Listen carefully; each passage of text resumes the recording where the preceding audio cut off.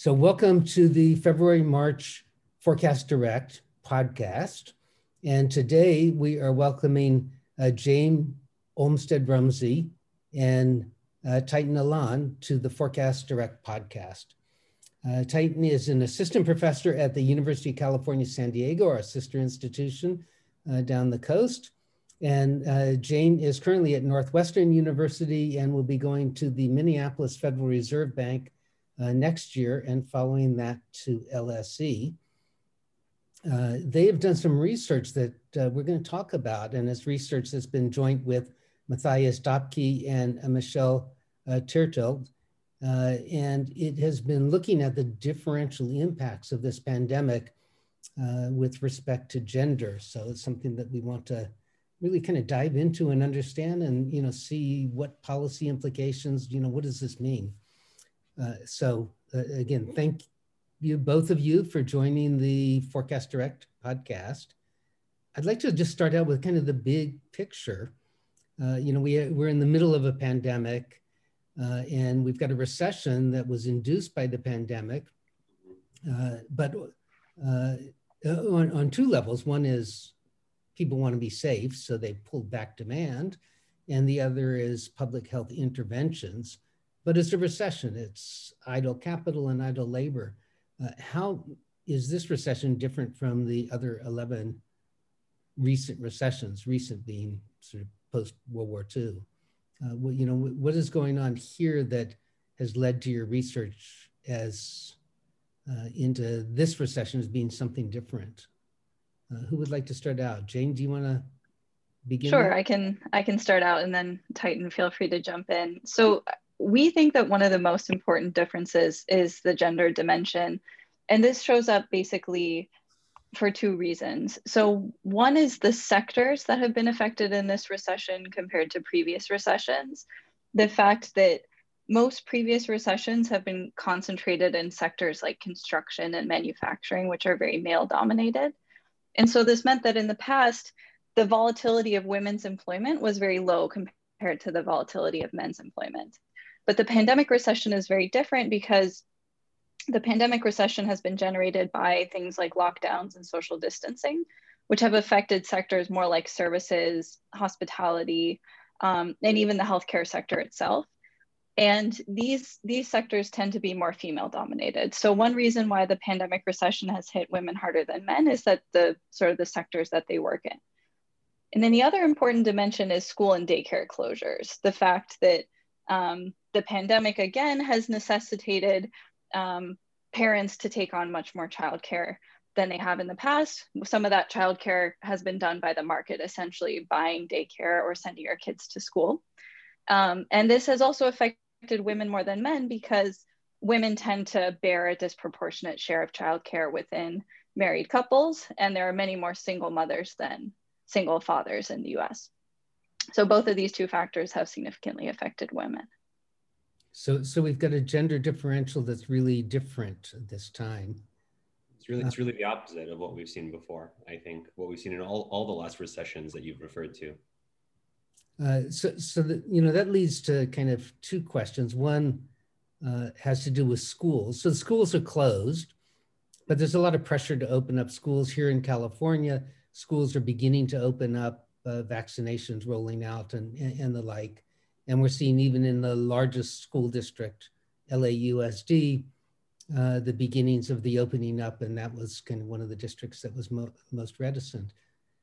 So is this just a temporary phenomenon that, that the burden has fallen more on women than men while schools were closed, but shortly being maybe next year, we'll go back to normal with the usual daycare and schools, and so that will be just a blip? Or is there something a little more fundamental going on that's going to change gender roles and gender participation in the labor force?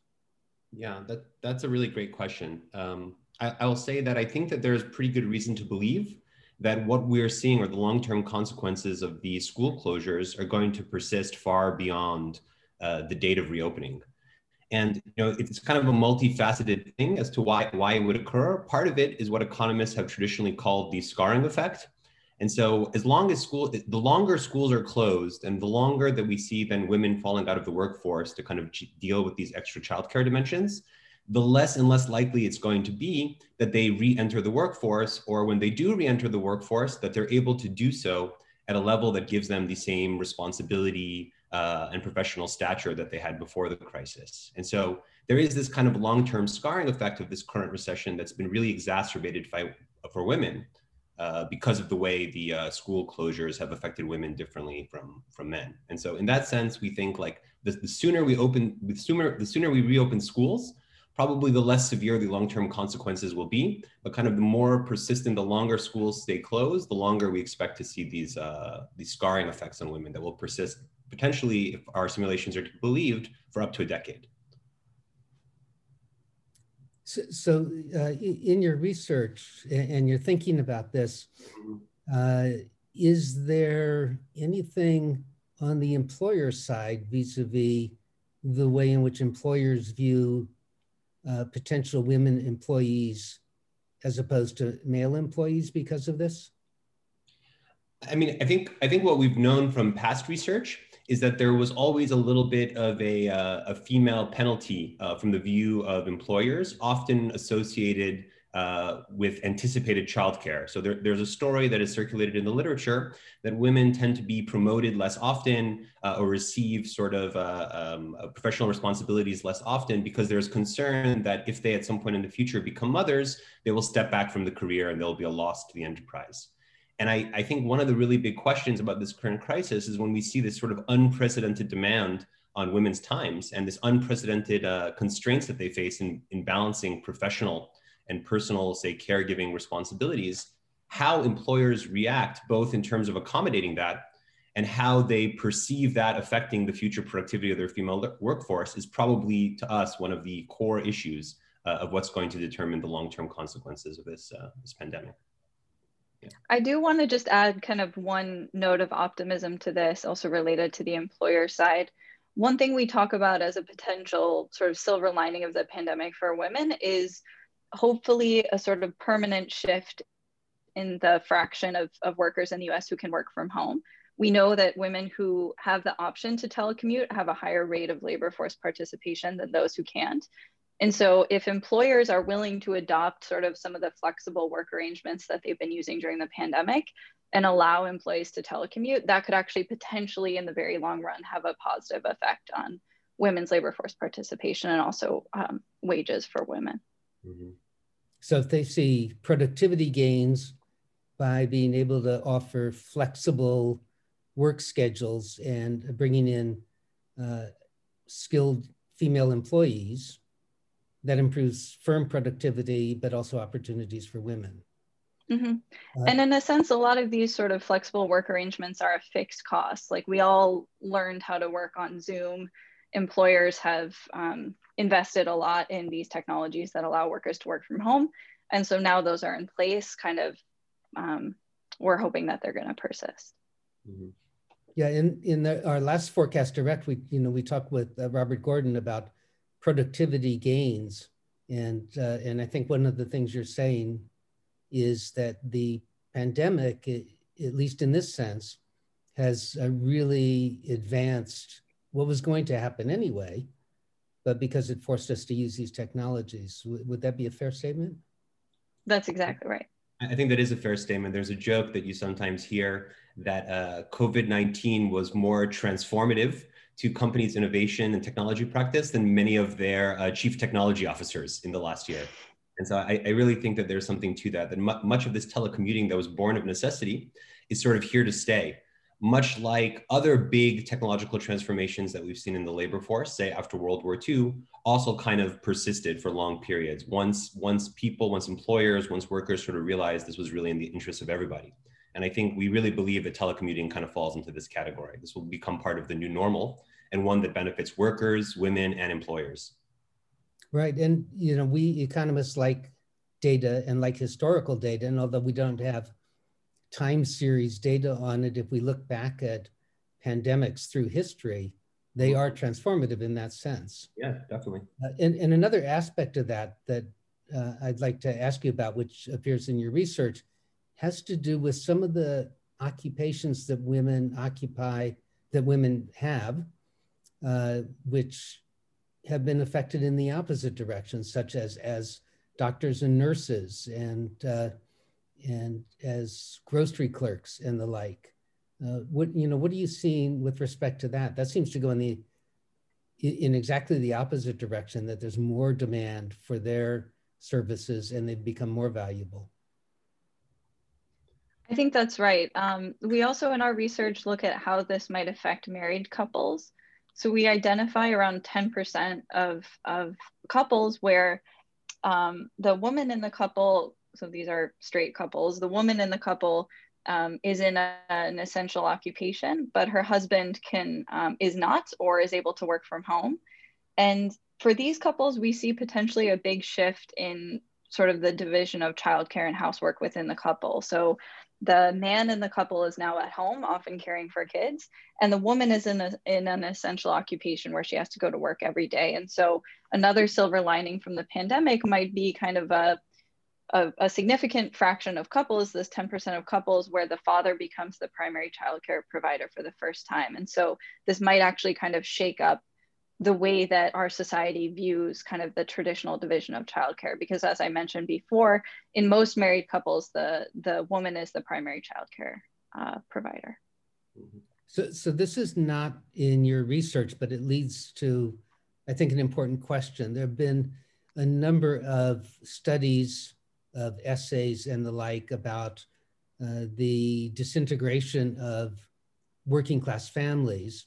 And one of the causes attributed to that has been the fact that recent recessions have been, as you pointed out in the outset, have been dominated by unemployment by males. And so there's a certain emasculation in the household, and a feeling of a lack of self-worth on the part of the males, and you get this crumbling of the family structure. Any speculation, and I know we don't have data on it and it's not part of your research, but it'd be interesting to speculate on whether this might turn that around. So yeah, I think that's a really, really great question. I would say that if I were to speculate, I would say that I do think we're standing on the precipice of maybe a transformative moment in terms of gender roles and the way breadwinning is perceived within the household as being associated with either a masculine or a feminine trait. I mean, of course, we're kind of riding a very long historical wave that has been moving in this direction. And so it's not like the current crisis is in some sense pushing against the headwinds of history. I do think, though, just from reflecting on my own experiences, one thing that was very interesting about the current crisis is the sort of public eye, or how much father caregiving or father parental caregiving has kind of figured in the public eye. So I remember during the crisis, looking at Twitter and seeing all these pictures of famous, what you would maybe describe as like very masculine public figures like Idris Elba, playing with his daughter while he's working, talking about the joys of mixing fatherhood and professional obligations. And I think that really is going to do a lot, especially from people like him, but really more broadly, the public in general, to push us more toward this more equal, equal expectations of gendered caregiving. That's really going to, as I said, accelerate the kind of trends that you're talking about, or at least just say accelerate their demise, maybe. So that has policy implications for government labor market policy and work rules. Yeah, I do believe so, yeah. Let's turn to something else, which is a long-term trend. And what we've been talking about all through this conversation is how the pandemic has been accelerating some long-term trends, and that's the drop in fertility. So worldwide, we've seen a drop in fertility, but projections are that even though we've been all sheltering in place and staying home, fertility rates are dropping like a rock now. That the Brookings Institution had a forecast that there will be 300,000 fewer births in the U.S. In Japan, the percentage drop is in double digits, and Japan was already, in a on a trend line of losing population and shrinking population.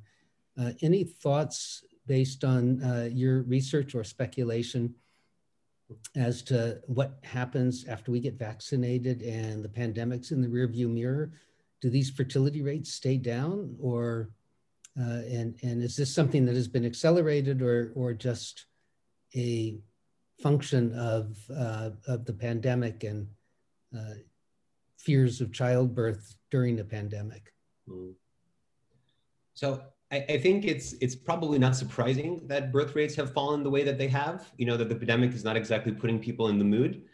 We also kind of know from a long literature on the topic of fertility that in times of uncertainty, in times of economic hardship, fertility rates tend to fall. We're currently living through an unprecedentedly uncertain times, unprecedentedly difficult times economically. So it's really not at all surprising to us that fertility has fallen as much as it has. Historically, we've also seen really big rebounds after uncertainty is resolved, economic conditions improve, sometimes even an overcorrection, where people who deferred having children now suddenly decide to do it. And we saw that after World War II and after some other major economic calamities. I think there's a little bit of a question, given the severity of what we went through, how much of a bounce back we can really expect here. And I think, and I'm speaking partially for Jane and the other co-authors, I think our kind of view is that it's going to depend a little bit on what the new normal looks like. If the new normal that comes after the pandemic is one where there's a greater extent of telecommuting, where there are gender norms that are more sympathetic to the equal split of childcare and caregiving responsibilities between men and women, then we think really there's fertile ground for a big bounce back in fertility. And that's something that maybe will last or even accelerate, or I should say reverse long-term trends going in the opposite direction. Of course, if there is a re-entrenchment, a kind of return to the status quo, then you can imagine that there are these long-term psychological overhangs of the current crisis, the particular constraints that people with children face, the particular professional sacrifices that women had to make that may dissuade them from having that second kid or that third child. And so kind of just to summarize, it's a really big issue, but we really think this is a place where policy is going to matter, both from the government and from companies, in terms of shaping what the new normal looks like and what it means to be a mother and working in the new normal. So if the penalty for childcare actually increases and has increased due to the pandemic, I think what you all are saying is we can expect fertility rates maybe to come up, but not back to trend. And yeah, I think that's right. And so the issue of declining populations becomes more severe. Even more severe. Mm-hmm. Mm-hmm. So that leads me to asking about what, you know, what does your research tell us about the shape of the coming recovery?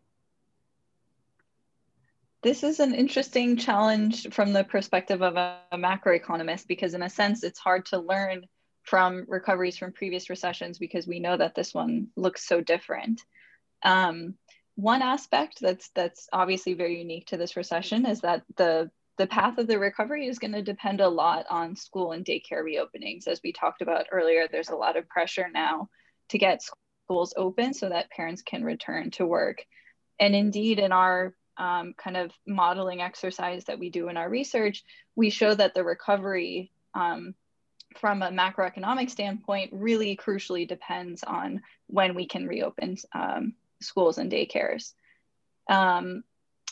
The other aspect that's kind of unique is sort of, again, going back to this sectoral composition argument, the fact that previous recessions have been often driven by some sort of fundamental in the economy that caused there to be a recession.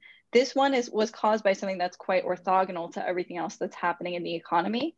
So I have some optimism as a macroeconomist that this recovery can be faster, just because kind of these sectors can be turned back on easily, and we don't need to have this reallocation of labor, you know, that we've seen following previous recessions.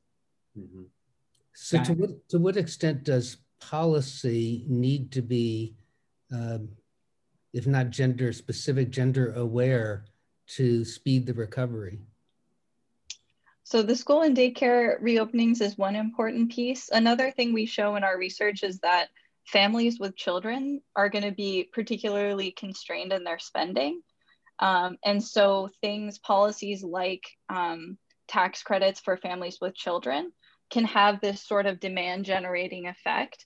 And so stimulus targeted at adults with children can be particularly effective in this recession, because we know that families with children are often having to cut back their labor supply. And so their income may have dropped by more than people without children. Yeah, okay. Go ahead. Yeah, I just want to add a little bit to that. I completely kind of agree with everything Jane said. I will say that the one thing that's very unusual about this current crisis is that it's really been triggered more conscientiously by policies like lockdown policies that sought to basically shut down the economy to protect public health. That's very different from what we saw like in the Great Recession, where there was the bust of a big debt bubble that took kind of a decade to unwind and deleverage. And so I think we have the view that the potential for a very quick rebound from a crisis that was largely caused by public policies that conscientiously shut down the economy is really there. It's really possible to have a very robust recovery. However, as Jane kind of said, the kind of economic constraints that we see on the economy are really related to childcare and female labor force participation. And until those are kind of addressed, we're never going to get back to 100%. You know, you can end the lockdowns, but if the schools are still closed, mothers are still not going to be working, consumption will be lower, household income will be lower. And so more than kind of any crisis we've been in before, there's this kind of very strange policy lever that a lot really hinges on when schools open. And I don't think we've ever been in a recession when you have macroeconomists talking about the most important thing, or one of the most important things for the recovery is whether daycare is available.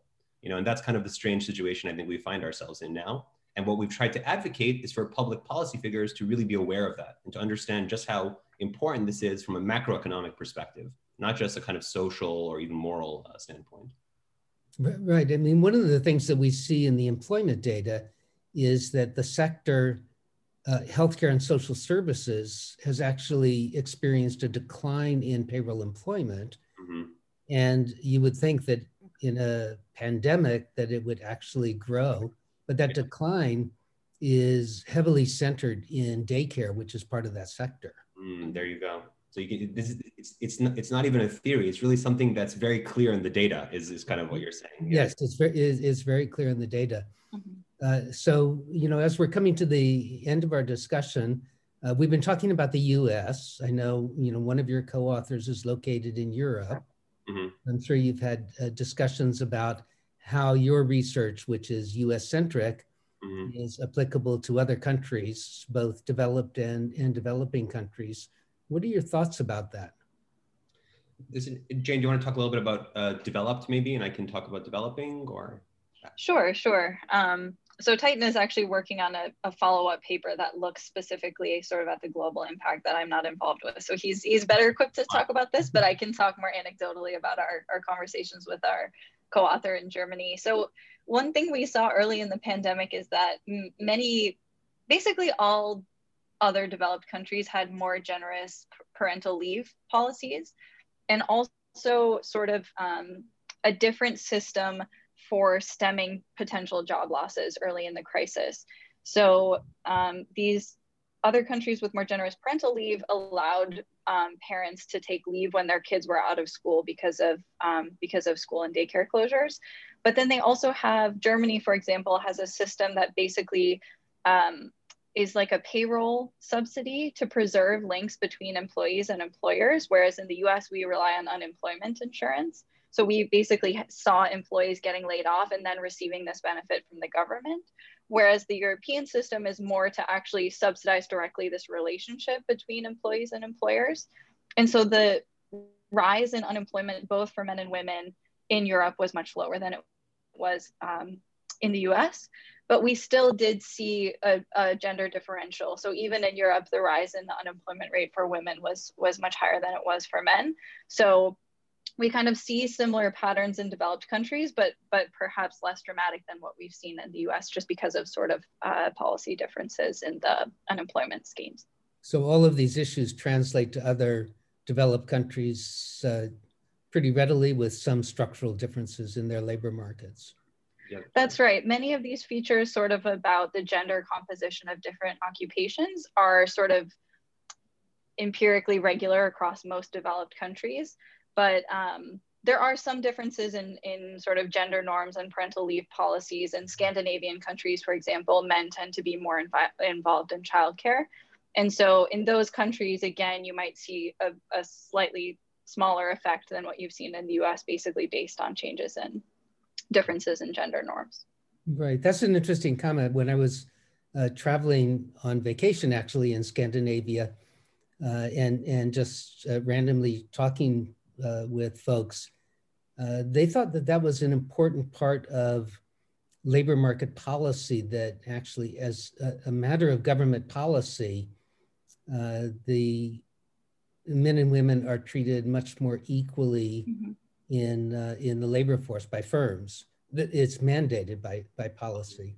And so, yes, you would expect that to mitigate the gender differentials that you all have been talking about.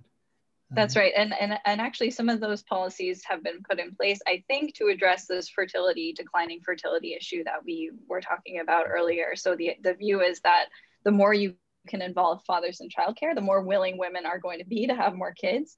And so that should be part of our discussion about declining fertility, as well as sort of the generosity of parental leave. Yeah, I mean, this is off topic, but interesting. Scandinavian fertility rates are actually higher than elsewhere in Europe. And that's right. And it's attributed directly to that. Yes, exactly. I was going to say that's right.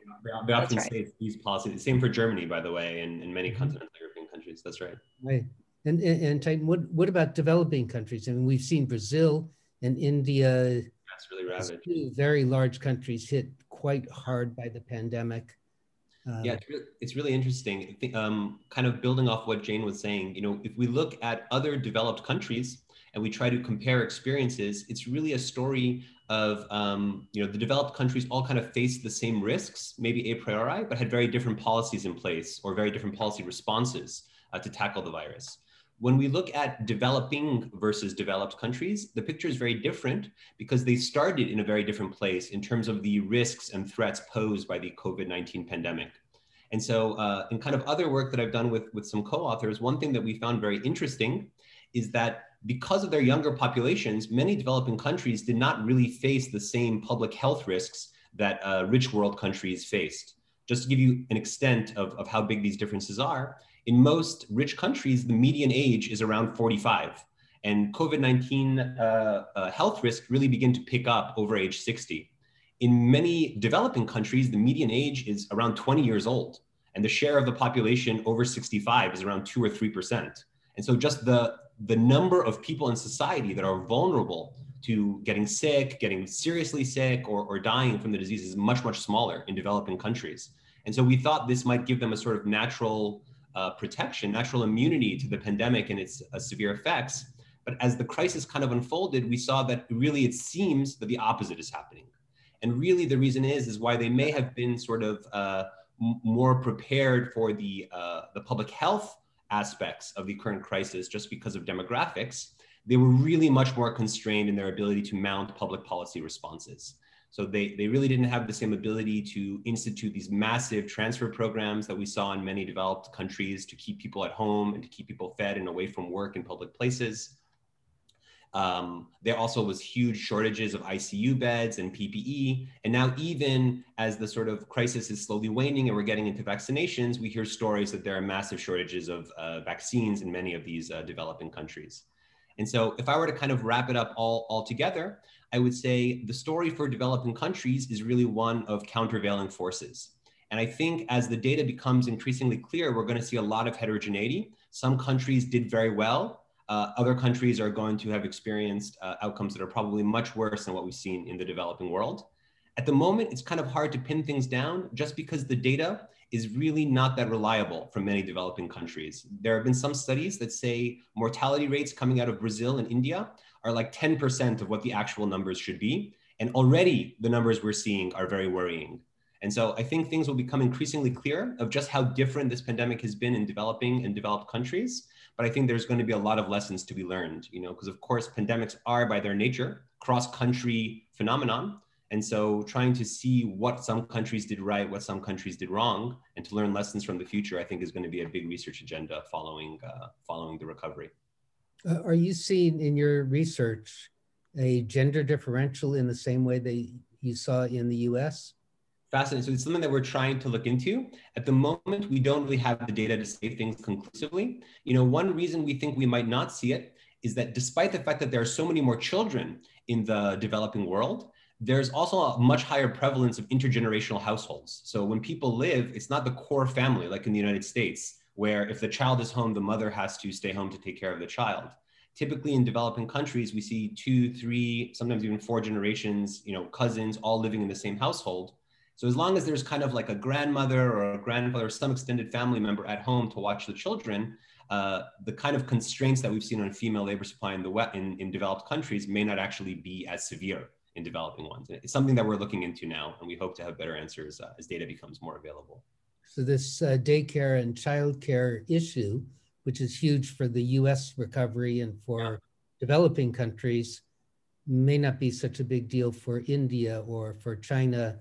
Exactly right. Where you have intergenerational families, so you have built-in daycare.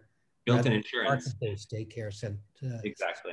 Exactly. And so this again just kind of highlights the main point, and that even though the pandemic crisis kind of started from the same shock as it was in all these countries, the kind of risks that entailed, the kind of impact that it had, and the sort of policy responses that it required really vary tremendously across levels of development, or even as Jane was sort of highlighting, across countries at the same level of development. And so I think that there are a lot of lessons to be learned here economically, in terms of public health. And I think our paper and the various other work that both Jane and I are doing is really only scratching the surface of what I think will be a very long research agenda.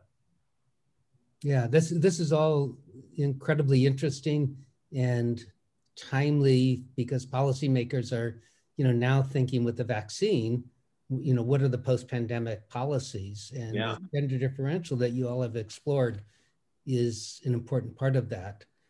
So we've come to the conclusion of our time with Forecast Direct. I want to thank both of you, Jane and Titan, for joining us today and sharing your research on this incredibly important topic, not just for the economic recovery, but the nature of society going forward. So thank you very much for joining us today on the UCLA Anderson Forecast Direct podcast. Thanks for having us. Thank you.